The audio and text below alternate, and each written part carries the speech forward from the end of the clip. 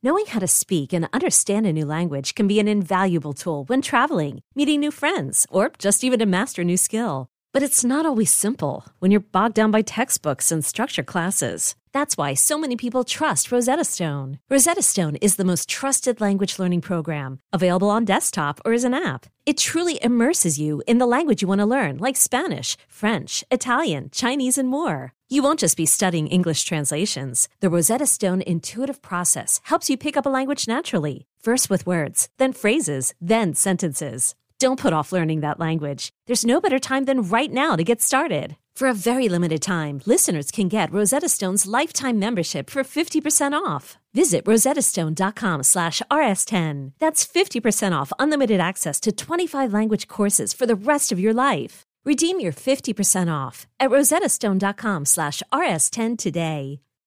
This episode is brought to you by Shopify. Whether you're selling a little or a lot, Shopify helps you do your thing, however you cha-ching. From the launch your online shop stage, all the way to the we just hit 1 million orders stage. No matter what stage you're in, Shopify's there to help you grow. Sign up for a $1 per month trial period at shopify.com/special offer, all lowercase. That's shopify.com/special offer.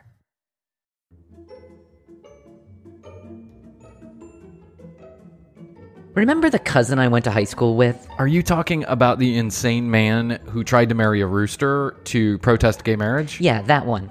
Anyway, he married that girl a few years back. Remember? We went to the wedding. How could I forget? The groomsman wore camo and the bride had to have her parents sign the marriage certificate. Yeah, it was creepy. Babe, a carnival is creepy. Marrying the neighbor's 17-year-old daughter at 37 years old is just fucked up. Well, she invited me to a Zoom conference a few weeks ago for this new business she's involved in, and it starts in a few minutes. Is this some MLM shit like the last thing she was involved in?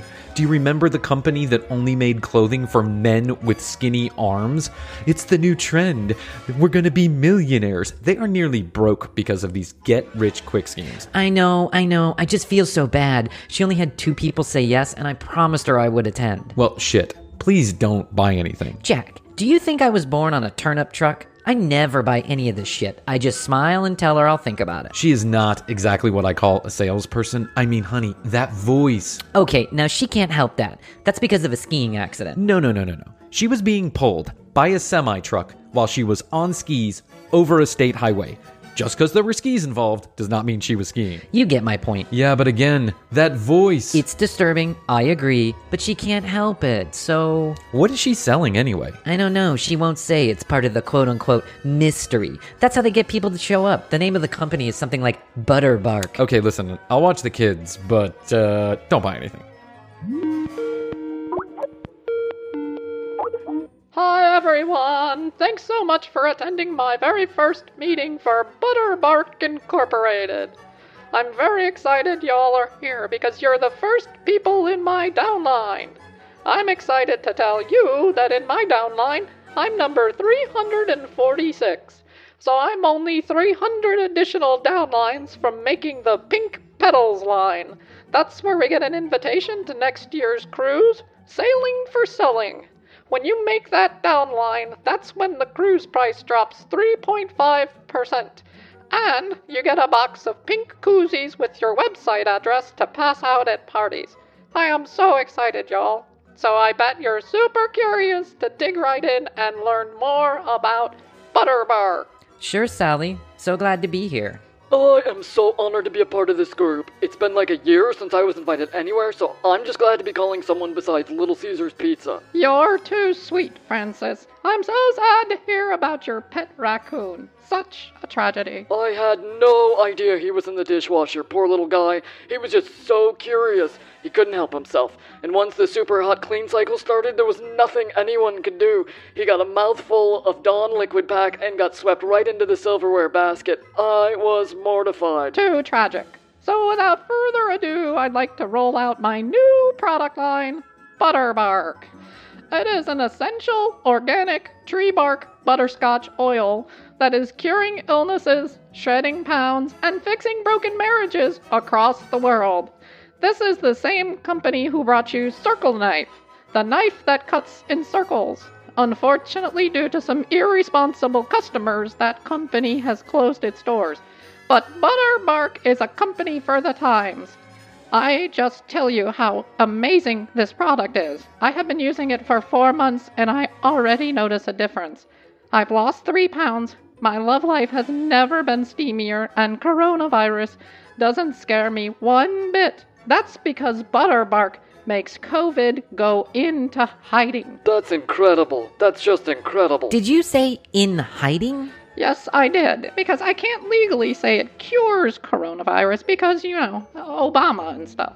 But it literally makes COVID hide in your blood until a later date, which, let's face it, a cure is coming over the summer, so I'm excited about this product. Do you want to hear the details of how we make money off this? I know that's why you've come to this call. I literally just shit myself with excitement. I am in. I'll take 40. Is this legal? Perfectly legal. The company founders have made a deal with indigenous Amazonians to harvest the bark. They go deep into the rainforest and retrieve the bark from the elusive butterscotch tree. Then they use a patented process to extract the oils. The process has been handed down from generations of Amazonian forest doctors. Technically, they're not doctors. They are doctores. I have to say that for legal reasons. But this is not the most exciting part. We are going to talk about money. And let me tell you, there is so much money to go around in this brand new opportunity. I am already making $3,000 a week on paper. I want in. Where do I sign? Also, will there be opportunities to make other friends? Will I be invited to calls like this? I feel like I'm a bit misunderstood, and if people just gave me a chance, I could really bring value to their lives. Of course. You can have all the friends you ever need, or like a family here at Butterbark. How much money do you make a week, Sally? $3,000 gross. How much of that is profit? I mean, how much do you take for yourself? I pay the company $600. Is that a month? A week. Oh, Sally, what have you gotten yourself into again? No, it's not like the other ones. This one's really gonna work. I'm in a downline where we just cannot lose. How long, Sally?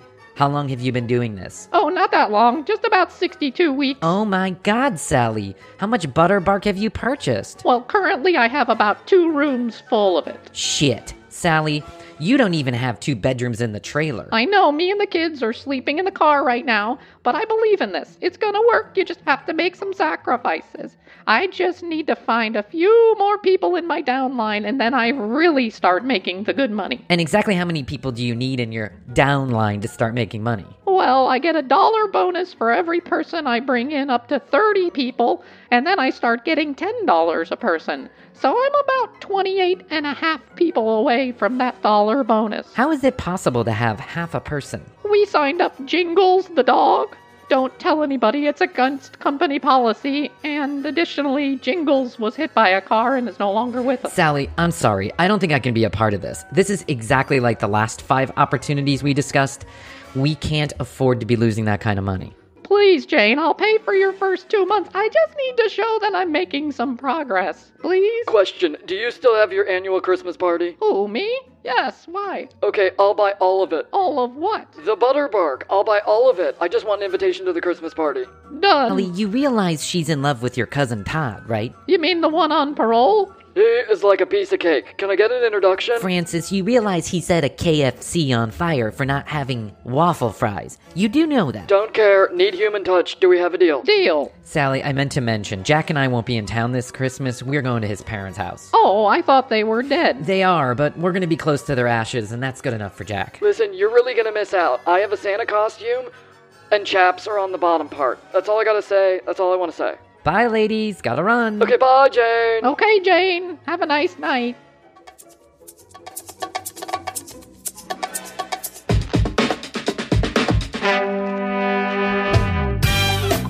In early 2020, the world shut down. Stores, restaurants, schools, and whole communities shut their doors in an effort to protect human life. As the world quickly changed, one man went on Facebook to get a degree in internet epidemiology. Brian, along with his lab assistant Hotley, are curing coronavirus by commenting on fake news and reposting recipes of secret virus cures from a friend of a friend. who works high up in government. Join Brian and Hoadley as they discuss the world and life during this forced interruption. Learning, laughing, and loving in this real-life commercial break. On this episode of The Commercial Break. So I self-taught myself to play the piano, but that did not end up me being the world's best shredding guitarist. Yeah, instantaneously, I'm like, if you ever need any help, let me know. I want to go to live shows for free. Let me know. With Michael McDonald? I wanted to take a minute to let you know we recorded this particular episode weeks ago, long before George Floyd was murdered in broad daylight by a Minneapolis police officer. I also want you to know that The Commercial Break as a show, Hoadley, me, everyone else that works to put this program together, stand together with the protesters who are standing up against injustice, police brutality, racism, and indifference, which may be the worst of all. We want you to know that we will not use our platform to propagate that prejudice, and we don't support those who do.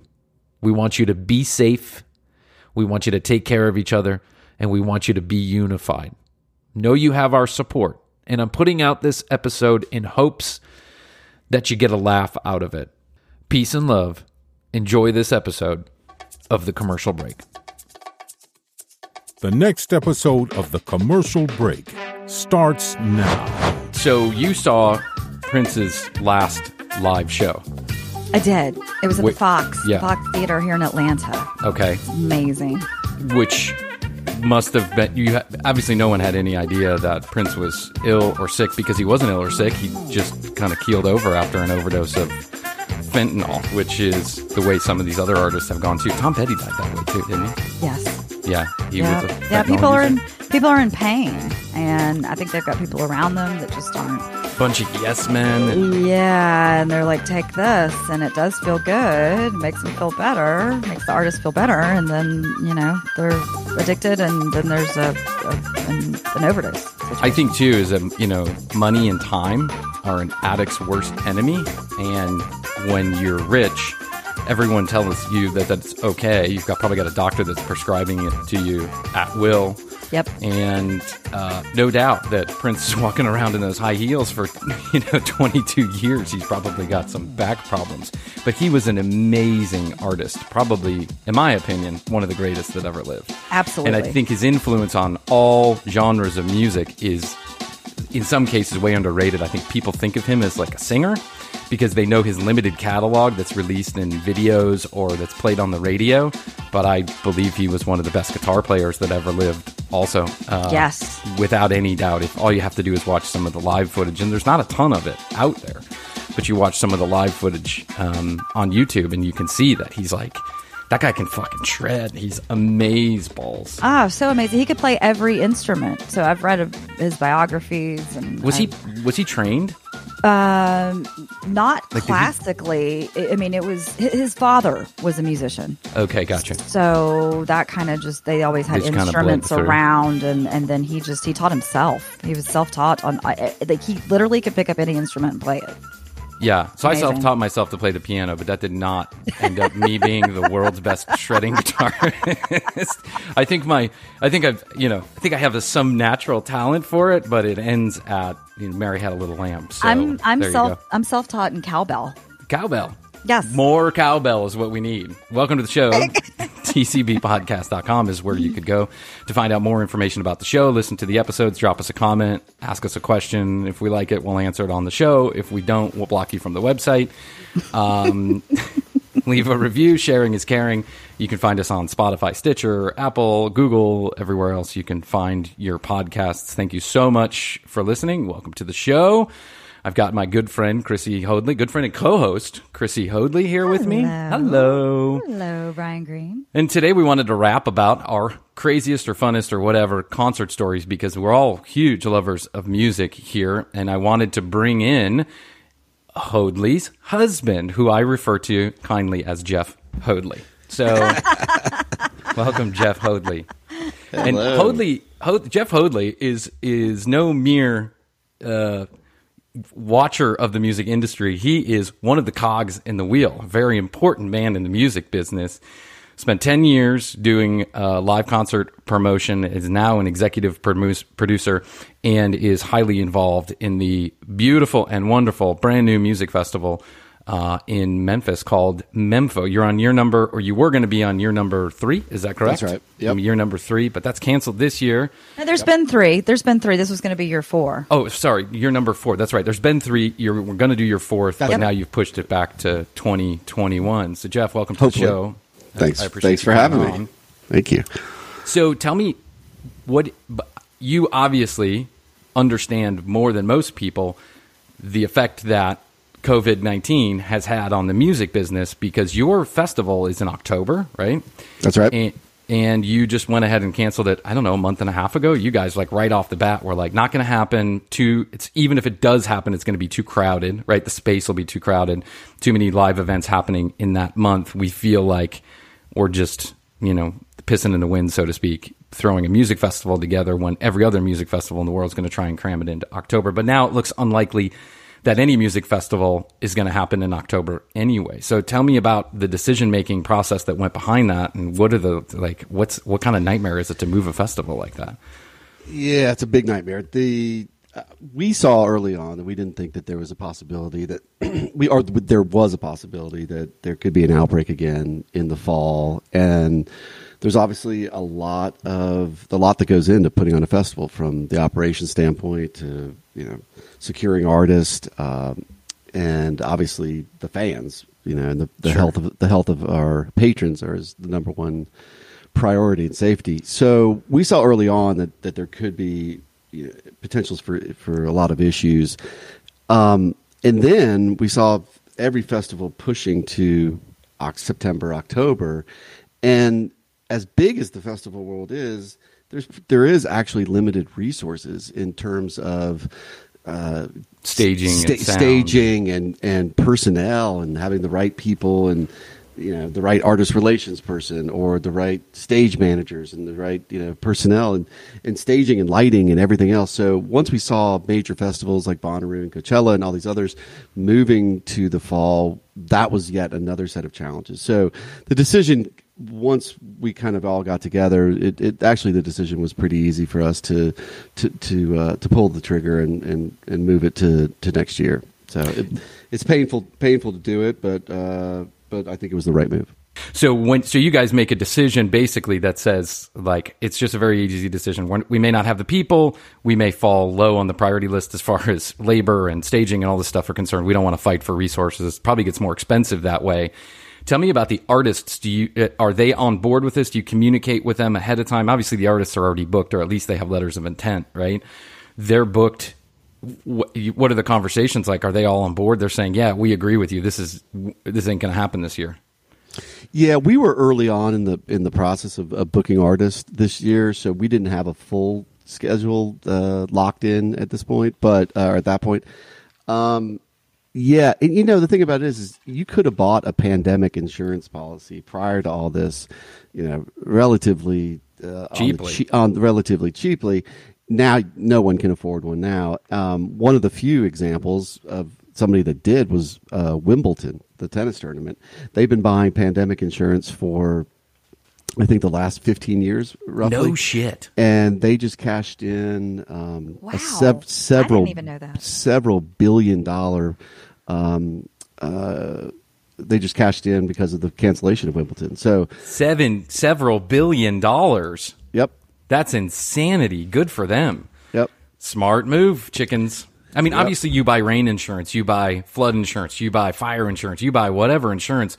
When you're putting on a festival that's costing you millions of dollars, no stone goes unturned. But a pandemic hasn't happened in 100 years, and I guess we all kind of assumed that if a pandemic did happen, it'd be handled a lot better than this, right? So, yeah, I mean, you'd think that it's just something that doesn't cross your mind. It's like, I don't know, terrorism insurance before 9/11. You don't buy it. It's not, who cares, right? It's not even worth the cost. So 2021, how do you feel about 2021? Because I've heard, and I don't have as well placed sources as you do, obviously, but I have my fingers here and there, right? I've heard that Live Nation is preserving cash to fall of 2021. They think that they may not have another concert filling a stadium or a venue like they did previous to the pandemic until fall of 2021 or maybe even spring of 2022. That's what we'll see what happens. It's a race with science right now, but I Sure. think that most of the big artists that I've had some limited contact with over the last couple of months, everybody's kind of eyeing next summer as a starting point. So we'll see what happens. It's science, and when people feel safe to go out, it'll be a hell of a party when we all do go out. God bless, man. I can't wait till we can get back to concerts. I had a lot of concert tickets this summer. I had Fish. I had a couple Pearl Jam shows. I had some concerts that I was really looking forward to go to. The Pearl Jam shows have already come and gone, and I got my money back for one of them, but the other one that was in Nashville, I just kind of hanging on because I have really good seats. So I'm just like, I'm hanging on and hoping that they reschedule, but they haven't given any information out. And my understanding is Live Nation, Pearl Jam asked that Live Nation refund those dollars, right? So they agreed to that. But my understanding is Live Nation is not canceling a lot of concerts until they absolutely have to, because they don't want to refund the money. They're trying to preserve the cash, right? Make interest on interest and all that other good stuff. They're shoring up their financials, even if it's in a short period of time. So Fish is out. There's a lot of controversy out there in the ticketing industry right now in terms of how this is being handled, and a lot of this is going to see courtrooms. And the definition of postponed versus canceled and refund policies. There's so many ticketing platforms right now, and some are handling it well, and others are not. So it'll be interesting to see how it plays out. We had tickets to the Doobie Brothers. I love the Doobie Brothers. We freaking, and with Michael McDonald. With Michael McDonald? Yes.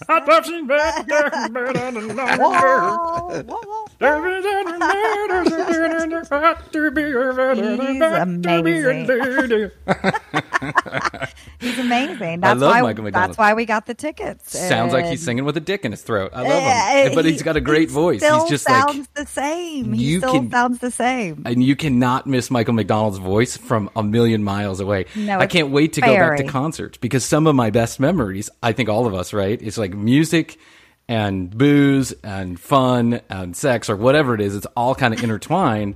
And I wonder how these big festivals are going to fare, like Bonnaroo and stuff. Like, we went to Bonnaroo. Jeff, you, a couple years ago, this is a funny story, I think. A couple years ago. Actually, not even a couple years ago, many years ago. 8 years ago. 8 years ago? Is that how long ago this was? 8 years ago. Holy shit, I'm getting old. I felt like I was old back then because I bailed out. So 8 years ago, Chrissy and Jeff had just started dating, and I'll never forget when you guys started dating. I think I was there maybe one of the first days that you guys knew each other. You were. Chrissy and Jeff lived in an apartment complex here in Atlanta, and they lived a door down from each other. So it was like one end of the hallway and another end of the hallway in this huge apartment complex in Midtown Atlanta. And I was hanging out with Chrissy, as we often did back then, and just on a Saturday afternoon or whatever it was. We were having margaritas. That's right. We were having margaritas. I think we were down at the pool, or we were just dicking around Atlanta. Yeah. So we get back to her house, and she says, I met this guy. Like, he helped me with my groceries. Is that the story? He helped you with the groceries? I helped him with his groceries. It's 2020. Get your shit straight, Brian. That's right. Chivalry is not dead. So Chrissy helps him with his groceries, and then she says to us, me and another girl that were with us, she says, "Hey, I met this guy this afternoon, and he's my neighbor, and I, think he's kind of cute." And we're like, "Oh, cool," So Jeff knocks on the door, or calls, or whatever it is, later on in the evening, called, and he says, "Hey, why don't you guys come over and have a drink? I'm home, and, come on over." Chrissy says, "I got my friend here, and yeah, come on by." And so Jeff and I and Chrissy it's the three of us in Jeff's apartment. Jeff and I hit it off. We're talking about music and shooting the shit, and I'm fascinated by his live promotion stuff. And I'm like, instantaneously, Me too. Yeah, instantaneously, I'm like, if you ever need any help, let me know. I want to go to live shows for free. Let me know. I know what I'm talking about, I swear. And so Jeff's like patting me like a little dog. Yeah, sure, I'll call you. But then at some point during the evening, Chrissy is just like, gives me the unmistakable sign that it's time for me to get the fuck out of the house. You mean by that I said you need to get the fuck out. Yeah, you said you need to leave. You need to leave. You said, don't you need to be somewhere? I like kind of, sometimes I would spend the night at Chrissy's house if I would get too drunk, and I was kind of like, oh, I thought we were going to cry. And she's like, nah, I'm going to hang here. You should go home. Go home. It's only 3 o'clock in the morning. I was like, damn, that was a forced Irish exit there. I was shocked. I was like, is that okay to tell your friends to leave like that? Like, yeah, I've known him for years. It's cool. Jeff, you must have known the green light was a green light go, because she literally patted me on the butt on the way out. She was like, don't let the door hit you in the ass. So then a couple months later, or maybe even not even a month later, I don't know, she calls me up and she says, I'm going to go to Bonnaroo with Jeff. He is producing a television show live from Bonnaroo. Or, he was working for Billboard. Yeah, he's working for Billboard TV. And he says, I'm producing this show live for Billboard at Bonnaroo. I've got a couple tickets. I've asked Jeff if he can get you an extra pass. And I was like, oh my God, that's fucking insane. She says this on a Wednesday. We have to leave and, the next day. And I'm like, yeah, I'm in. So we pack up, we jump in Chrissy's car, and we drive all the way up and grab a couple of backstage passes at some cheap motel on the side of the road, and we head to the show. And lo and behold, it's a green light go pass. Like we're backstage, we're in the VIP area, all the artists are walking around, Jeff's kind of working, and then he'd come back and have a beer with us, and then he'd go back and work. And Chrissy and I are just sitting back there like, oh, there's Tom York from Radiohead. How fucking cool is that? And Ludacris was sitting right in front of us. So Jeff was doing an interview with him or was producing an interview with him. And so the day is going on. It's hot as fucking shit. And oh, my God. We're back there. There's a bunch of tents, but, some of them are cordoned off because they're private areas for artists and stuff like that. So Chrissy and I have no idea where we're supposed to be or what we're supposed to do. But there's free beer all over the place. But there's a couple of backstage areas, and one of them you have to kind of like walk through the crowd and walk through this crowded place and then get over there, and then everyone's, it's not like the VIP area. It's like where people pay to be VIP. So it's free booze, but you're with the common people, right? And Chrissy and I now have these passes, and we're not with the common people. So I'm like, I'm going to go hunt down some fucking beer, right? I need to get a couple of extra beers. And I picked the first, and I say, Chrissy, what do I say? Like if someone stopped me, tell him you're with Jeff from Moon Taxi. Hey, so I didn't feel that comfortable leaving the pass at the front desk there. So what I did is I put it in an envelope in the very front pouch of my briefcase, which is over by the closet in the room. So envelope in front pouch of briefcase with your name on it. And nobody's going to ask, but if anybody did ask, you're a guest of Moon Taxi and Don Van Cleve, but nobody's going to ask, but just thought I'd be super prepared. So anyway, so that's it. Call me back. Okay, bye. And I'm like, Jeff with Moon Taxi? What the fuck does that mean? Okay, I'll tell him what I'm with Moon Taxi. I walk into the first tent I see, and there's a guy standing there. And he says, oh, hey, man. And I'm like, oh, hey, yeah, I'm with Moon Taxi. And he's like, you're with Moon Taxi? And I'm like, yeah, I'm in Moon Taxi. I got Moon Taxi. Whatever I say, right? I'm the Moon Taxi. I took the Moon Taxi. I don't even know what the fuck I'm talking about. Weren't they Moon Taxi?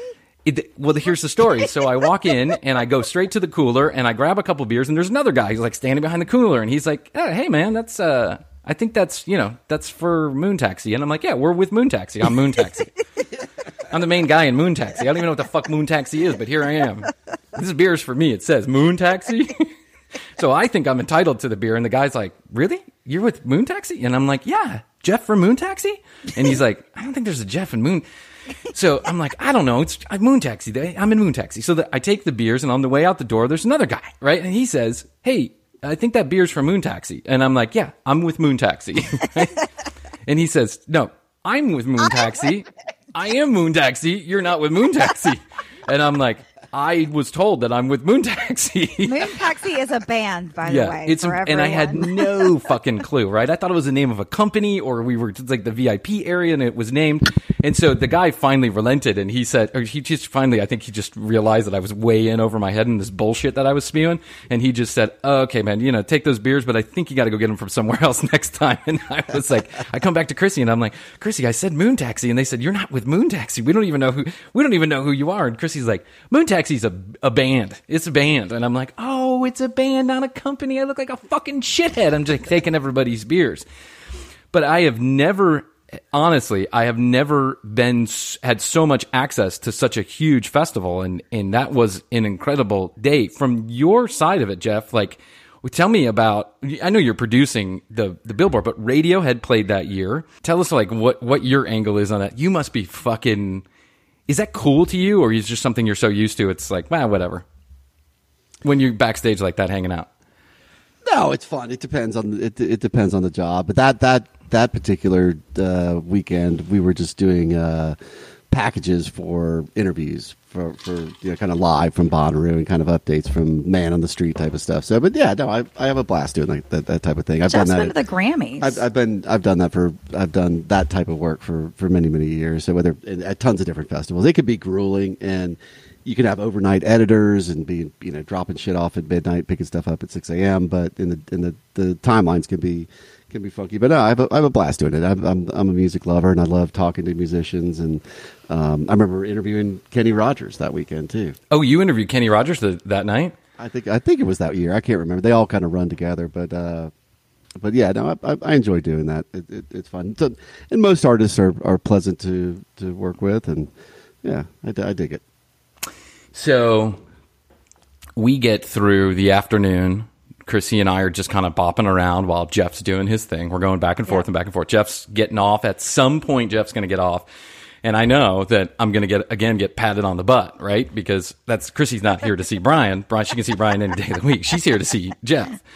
So I decide that at some point the sun goes down and Radiohead is starting to play. Yes. And I'm like, okay, I got to go make my friends out here somewhere. And I think I may have had some friends at the show or something, and I'm trying to find them. Mm-hmm. And so at some point, I end up in the other VIP area, and I meet a young lady and a couple of her friends. And so we're all talking, and we're sharing beers, and I'm getting a little frothy at this point. Like, we've been in the sun all day long.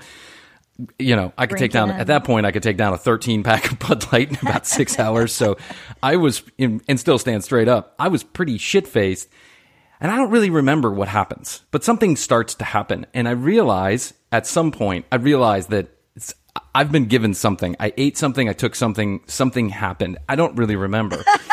I just don't. I can't tell you what happened, but that unmistakable turn in your mind where you're like, oh, shit, what did I take? Or what happened? Hello, funny feeling. Hello, spinny wheels. So I start walking up and back and forth in the crowd in Radiohead. And at the time, I was dating a girl. Don't need to mention her name, but we had a rather tumultuous relationship. And I was walking back and forth trying to get a hold of this girl that I was dating, right? And she wasn't answering the phone, and sometimes I had service, and sometimes I didn't. And I just remember walking back and forth in the crowd, smoking cigarettes, like all the way to the fence, and then all the way to the front, and then all the way to the fence, and then all the way to the front. At the time, I had a friend who lived in the town where Bonnaroo is produced. Like, what's the name of the town? Manchester. She lived in Manchester. And when I called her on the way up, because I knew we only had one hotel room, and I certainly wasn't going to be welcome there, right? Because it's the Jeff and Hoadley show. So I called her on the way up, and I said, hey, can I please stay at your house? She says, I get out of town on this weekend because I don't want to have anything to fucking do with it, but I'm leaving you a key under the mat. Do you know where my house is? And I say, yeah, I know where your house is because I've been there before. I gave you my car. All you had to say was you were with Moon Taxi. That's all I had to say. I'm just...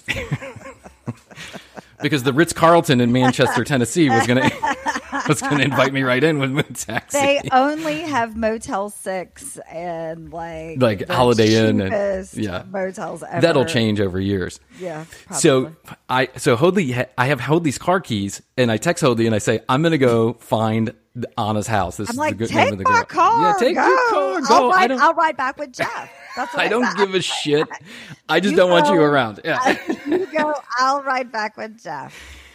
So I, at some point, decide that I am going to go find Chrissy Hoadley's car, which I have no fucking clue where it is, and I am so spun out. I have no idea. I literally walked 1.5 miles out that gate to find Chrissy's car. And when I got to Chrissy's car, I realized that I probably shouldn't be driving, but it's just a little short drive over to this house in Manchester. So I'm going to take the chance. I drove in the middle of the night. Now it's probably about midnight. I drive in the middle of the night and I try and find this girl's house. I have no fucking clue where her house is. I think I see the street. I think this is the house. I think that is the house. I finally get to what I believe is the house. I pull up and I get out of the car. And as soon as I get out of the car, there's a gentleman in the in the window. And I'm like, oh no, that's not Anna's house. And I get back in the car and I go and I drive around and I think I see another house, but it's got 2 cars in the driveway. I can't find her house. I have no clue. In the dark, they all look the same. And I'm like, texting her, trying to ask. She doesn't respond. So I'm like, okay, fine. You know what? I'm just going to go find a hotel room somewhere. I'm going to get out. I'm going to find a hotel room. Manchester, to the next town, to the next town, to the next town, to Chattanooga. To Dalton. Like, I'm just going home. Yeah, just all the way back to Atlanta. I spent 6 hours in the car driving around, shit hammered. I mean, I should never have been driving. I don't know what made me believe that was the right thing to do. But I drove so fucking far just to get back to Atlanta. And by the time I woke up, it was like 3 o'clock in the afternoon, 4 o'clock in the afternoon. Christy's calling me. She's like, where'd you go? Okay. And I'm like, well, I'm back in Atlanta. And she's like, are you going to come back? And I'm like, if it's all right with you, why don't you just come back and then I'll give you your car when you get here. Mark of a good friend. It's a mark of a great friend. And I think I had your car for like 10 days after that because you were just like, I'm with Jeff. Don't worry about it. Give me your car back whenever. I'll get my car next Tuesday. What is the craziest concert story you have? Because I think that's one of the craziest that I probably have. I probably have a few others that might match that. But driving home in the middle of the night after seeing Radiohead at Bonnaroo is pretty, on a 7.5 hour drive is pretty good. So you need Jeff, a lifeline. You need to call a lifeline. You've been doing this for 2 decades now, right? And you've produced major concert festivals. You've been backstage. I know there's got to be a story way crazier than driving home at 3 o'clock in the morning from Bonnaroo. So hit me with it. I want to hear your craziest story because that's what you do. Well, there's been so many. There's the most infamous story that I have involves 2 Live Crew, the rap band 2 Live Crew. Oh, me so horny! Oh, me so horny! Great band, great cultural. Are they a band? Yeah, they're a group, a thing. They're a thing. So I was promoting a 2 Live Crew. This is when I lived over in Oxford, Mississippi. And I was promoting a show, I believe it was end of 96. Wow. And so the show sold out. And it was, there was 1,000 kids there. I say kids. It was mostly fraternity and sorority kids. And so my partner and I got to the show a few minutes late. And we're in the back, and it's packed, and we're selling tons of booze, and things seem fine. And then all of a sudden, they had these dancers that were on stage, and the dancers go off the stage, and they come back out, and they don't have any tops on. And we're like, oh, these girls have no tops on. And fully nude. I mean, fully nude from the waist up. From the waist up. And so my partner and I look at each other and said, oh, this could be a problem. You're in a Bible Belt.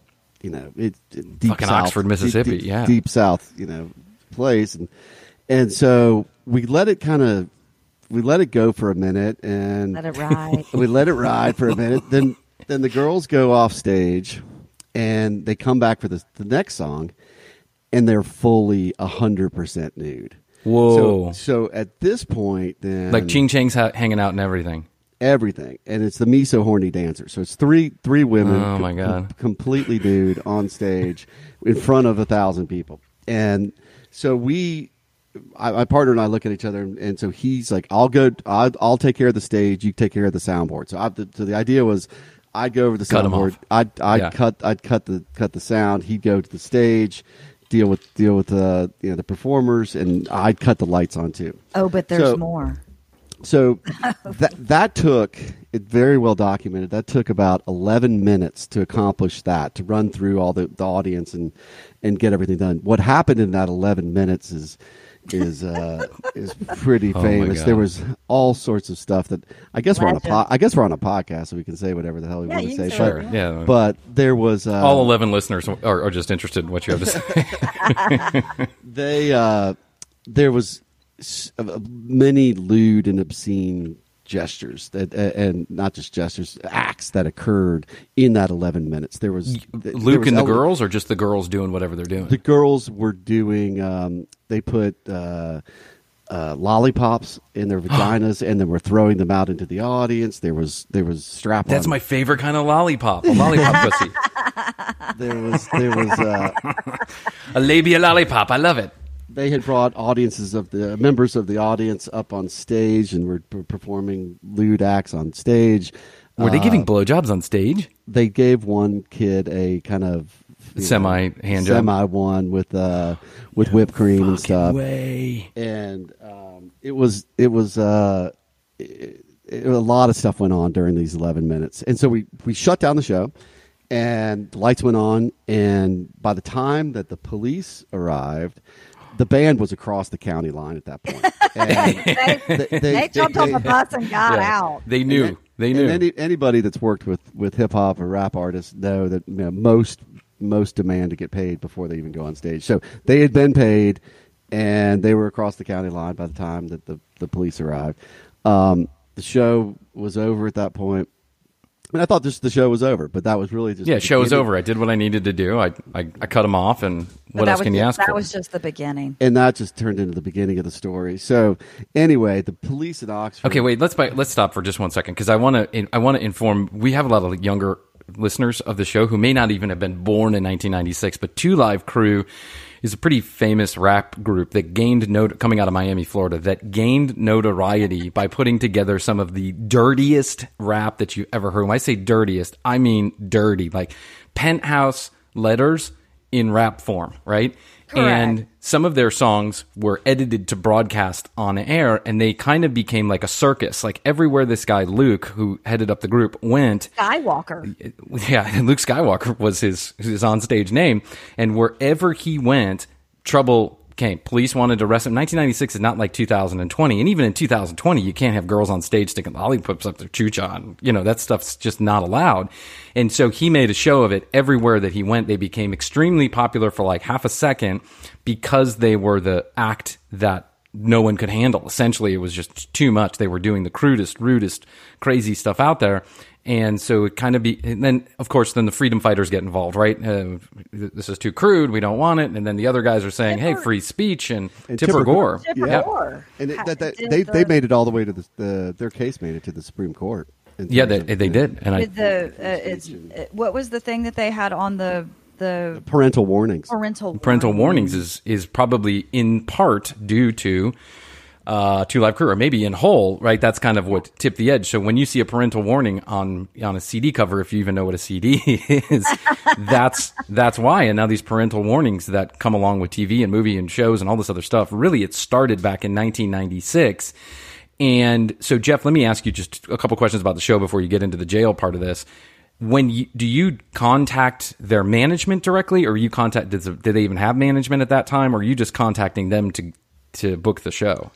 No, I believe we went through their agent. They had an agency. And so they're taking a tour, and you say, "Hey, once you stop here, and we'll pay you X amount of dollars." You remember how much you paid them? Couple thousand, 10,000, 15? A couple grand, I think. Couple grand. Okay. And so at this point, are they at the beginning or the end of this craziness that's happening? Are they at the beginning of the 15 minutes of fame or at the end? I think they're towards kind the of end. It's towards the end, but they were still riding it though. They were still riding it. Yeah, they were still riding it. Are they? Did you meet them? Are they? Is it just are they too much? I met all those guys. Yeah. Because he seemed rather nice once you got him calmed down. This guy, Luke Skywalker. Like, at least in interviews I've seen. I mean, he was pushing the envelope, but he seemed like a nice guy. Yeah, they were all packing heat. I remember that. They were all carrying guns? They were all carrying guns. I do. Into the well, I mean, you're in Oxford, Mississippi as a black man, maybe.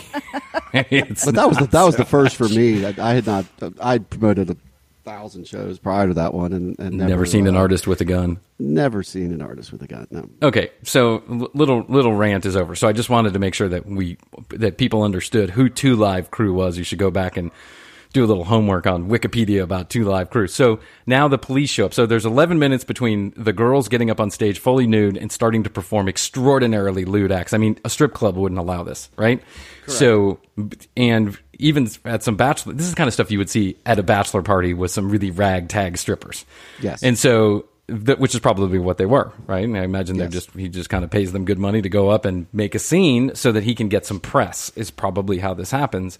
So you go, you pull the plug, you turn the lights on, show's over, see you later. They get out the back door and they don't look back. They just head out because they've already been paid. How many minutes into the show are you? Like 15 minutes? No, this is probably maybe 6-7 songs into it. Okay, so you're 6 or 7 songs. So you kind of got your money's worth, right? People pay the door Me So Horny Dancers didn't come out till about the third song or so. Third or fourth song. So show's over. How long does it take for the cops to get there?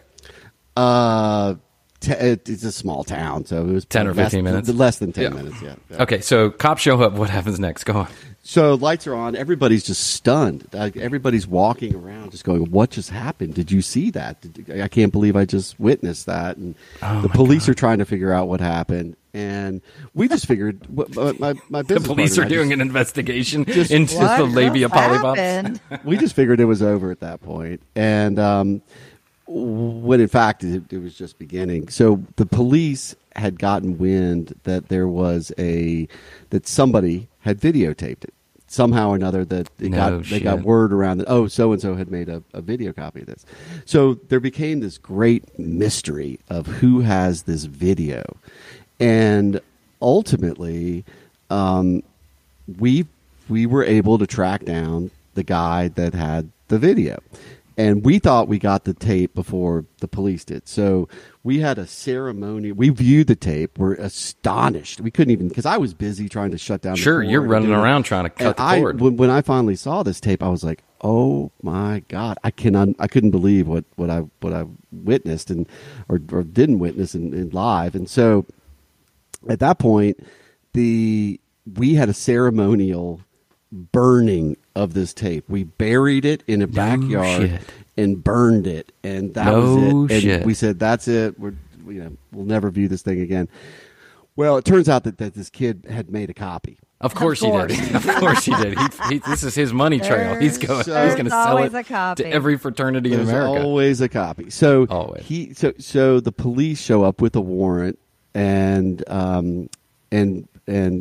get this tape from this kid. Oh my! So that began a series of they pressed charges against my partner and I for allowing lewd and lascivious acts. Wasn't there somebody that was involved in the audience that was a high up political person, or his daughter was on stage, yes. and she was not doing. She was involved in a sexual act, and there was political ramifications to this. No shit. So wait, the daughter of a local politician was up on stage?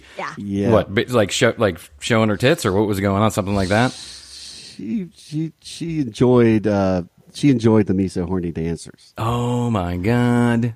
So they decide they're going to press charges, and of course I would imagine that at that time producing a videotape with that kind of footage also comes along with its own consequences, right? So now not only are you allowing the acts, but then they're being videotaped. Right. Holy shit. So Speaking of videotape, just one little side note here, because there weren't iPhones back then. Was there somebody with like a camcorder? It was a camcorder. It was a camcorder, little handheld. Well, I got to imagine you're going to see Two Live Crew. It's a total fucking circus. If you have a camcorder, you're probably bringing it, right? Who our younger audience has no idea what a camcorder was. CAMCORDER, camcorder. So the police. So this takes a little bit of time, but the police eventually say, "We're going to press charges against you guys. You guys allowed this to happen." Right. You encouraged it to happen. So that kind of sets off a wave of and look, the internet wasn't what the internet is today, but it started off a wave of press, and there was press, beginning to percolate out certainly on a local level, and then it became a national story, and so they set a court date for us, and we've got a team of attorneys as well as we've got a bunch of folks that are representing us who feel. Do they represent you pro bono? Do they say we're jumping in here because we want to be a part of it? They did. Yeah. And we had civil liberties folks that were doing pro bono work for us too, as well as our normal attorney as well. And so we strike a deal with the prosecuting attorney, and as you know, when the defense strikes a deal with the prosecutor, 99.9% of the time, the judge is going to go with what that deal is going to, most of the time, the punishment will look like something like what the deal that they struck. The prosecutor's representing the people, right? Yeah, and so the judge is elected by the people. So he says or she says, hey, listen, if the people agree that this is a punishment suiting the crime, then who am I to step in and say otherwise? But the judge has the ultimate say. If you put together a plea deal, it doesn't always mean that it's going to go down like that. So I'm imagining what happens next. So we get to court, and the Honorable Glenn Alderson. He was a good Oxford, old boy. Mississippi. Good Honorable Glenn. Well, he heard vaginal insertion, and then he took a break to go look at the tape. And he walks back into the room, and he said, boys, you brought the snake in, so you're responsible for the snake. And slammed his gavel down and said, 6 months in prison. Bam. 6 months in prison? And sentenced me and my partner to 6 months in jail. So, Jeff, this is insane. This is an insane story. 6 months in prison for promoting a concert? Yes. So the next thing I know, I've got cuffs on. I'm shackled. I'm going into, and I've got like Channel 5 and Channel 11 in my face now, and I'm going into the back of the cop car. They're wheeling me off to the maximum security prison they have in Oxford. And we're like, what? And then next thing I know, I'm in Pod C of maximum security in an orange jumpsuit. And my partner and I are looking at it going, what the hell is going on? So we're sitting in jail, and our attorney at some point, a few hours later, comes in and says, look, I can get you guys, we can post bail right now and get you guys out. Get you guys to leave town. Get you out of the country. But the issue is, you might have to go to the next state court as opposed to the local court, and I don't know how they're going to view this. So his recommendation to us was stay put for right now, and let's just see if we can sway popular opinion and the judge to just let you guys out in a day or two. So we stayed in prison for 10 days. No fucking shit. And it was getting to the point where I was just like, let's just post bail and get Are you out. in the state? Are you in the state prison, or are you in the city holding cell, like in the city jail? It's a maximum security facility that they have there that handles, I think, people mostly in northern Mississippi. I could be okay. Gotcha. About that, but wow. but it's not your like little podunk type of county jail type of thing. I mean, it's a large facility. So I learned a lot in those 10 days. I learned how to make a shank. I learned how to trade my potatoes for cigarettes. Speaking of cigarettes, I learned how to light one you took toilet paper and rolled it up, and you would put it into the electrical outlet and jostle it until it caught on fire, and then that's the way you could light your smoke off of that. Oh man, I've been there. I spent a couple days in, but it was like the city jail, right? And it was for something having nothing to do with like lewd and fastidious acts. And the judge didn't throw 6 months at me. 6 months is a long time in prison. Yep. So are you nervous? Are you fucking shitting yourself that you're going to spend the next 6 months in jail? No, because we knew that we could have gotten out and we could have posted bail at any point, but we just knew that what was going to happen next was the big issue. Was that if we went to the state court down in Jackson, Mississippi, would they view this the same, and then would we actually have to serve the entire 6 months? So we were rolling the dice at that point. Howard Stern is checking in on this, by the way. So this becomes a national story at this point, and Howard Stern picks it up, and the rock radio station in Memphis was the morning show there was kind of checking in on us every day. Meanwhile, the entire city of Oxford there was people wearing black ribbons, and they were putting up They were putting up. Jeff is dead. Jeff died. There were letters to the editor. Apparently the judge got flooded by letters. It was a huge, it became a thing. No and so shit. On the morning after the 10th night, he let us go with time served, and so that ultimately became, my probably my most memorable concert story. I would say you got me beat by a fucking mile. I mean, that's unbelievable. Just to bring it all back to Bonnaroo, the year that we were talking about, Jeff revealed this story to me that year at Bonnaroo. I was like, what? That's not second date material. That's stuff you break out a couple months later. Yeah. Oh my God. You got caught up. I just had to tell you I've been to jail before, and I was like, for what? And then he told me this story. Oh my God. You got caught up in the wrong place at the wrong time in the evolution of this particular story in the history of music in the United States, which is Two Live Crew was absolutely fucking insane, and they were running around doing all this crazy stuff. And there was this fight between civil libertarians who said, hey, that's freedom of speech. That's what it is.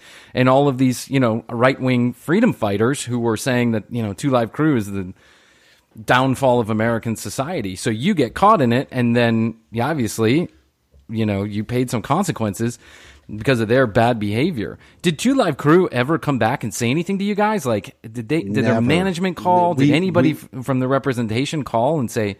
And did the police ever go after Two Live Crew? Why were they? No. Or did they say, they're beyond the state lines, we're not getting them? Exactly. Yep. Nope. Our attorneys, we tried to reach out to them. We tried to get comments and it just more validation that we did not know what was about to happen. That's all. You had nothing. That's what we were looking for them to say. Say, hey, these guys didn't know that this was about to happen. So, but no, we never got anything from them.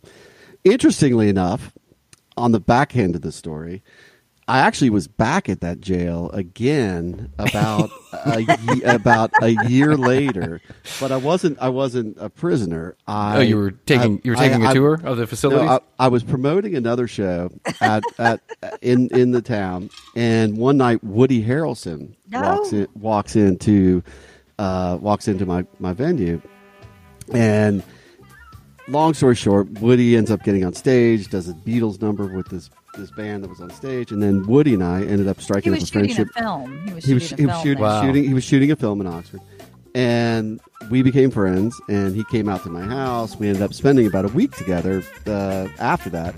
And he was shooting The People versus Larry Flynt, which, as you know, Larry Flynt, founder of Hustler, and he famous movie, and he had gone. On multiple occasions, had faced courts that were talking about his lewd and obscene behavior through his magazine. And so they were filming the court scenes and the jail scenes for The People versus Larry Flynt in Oxford.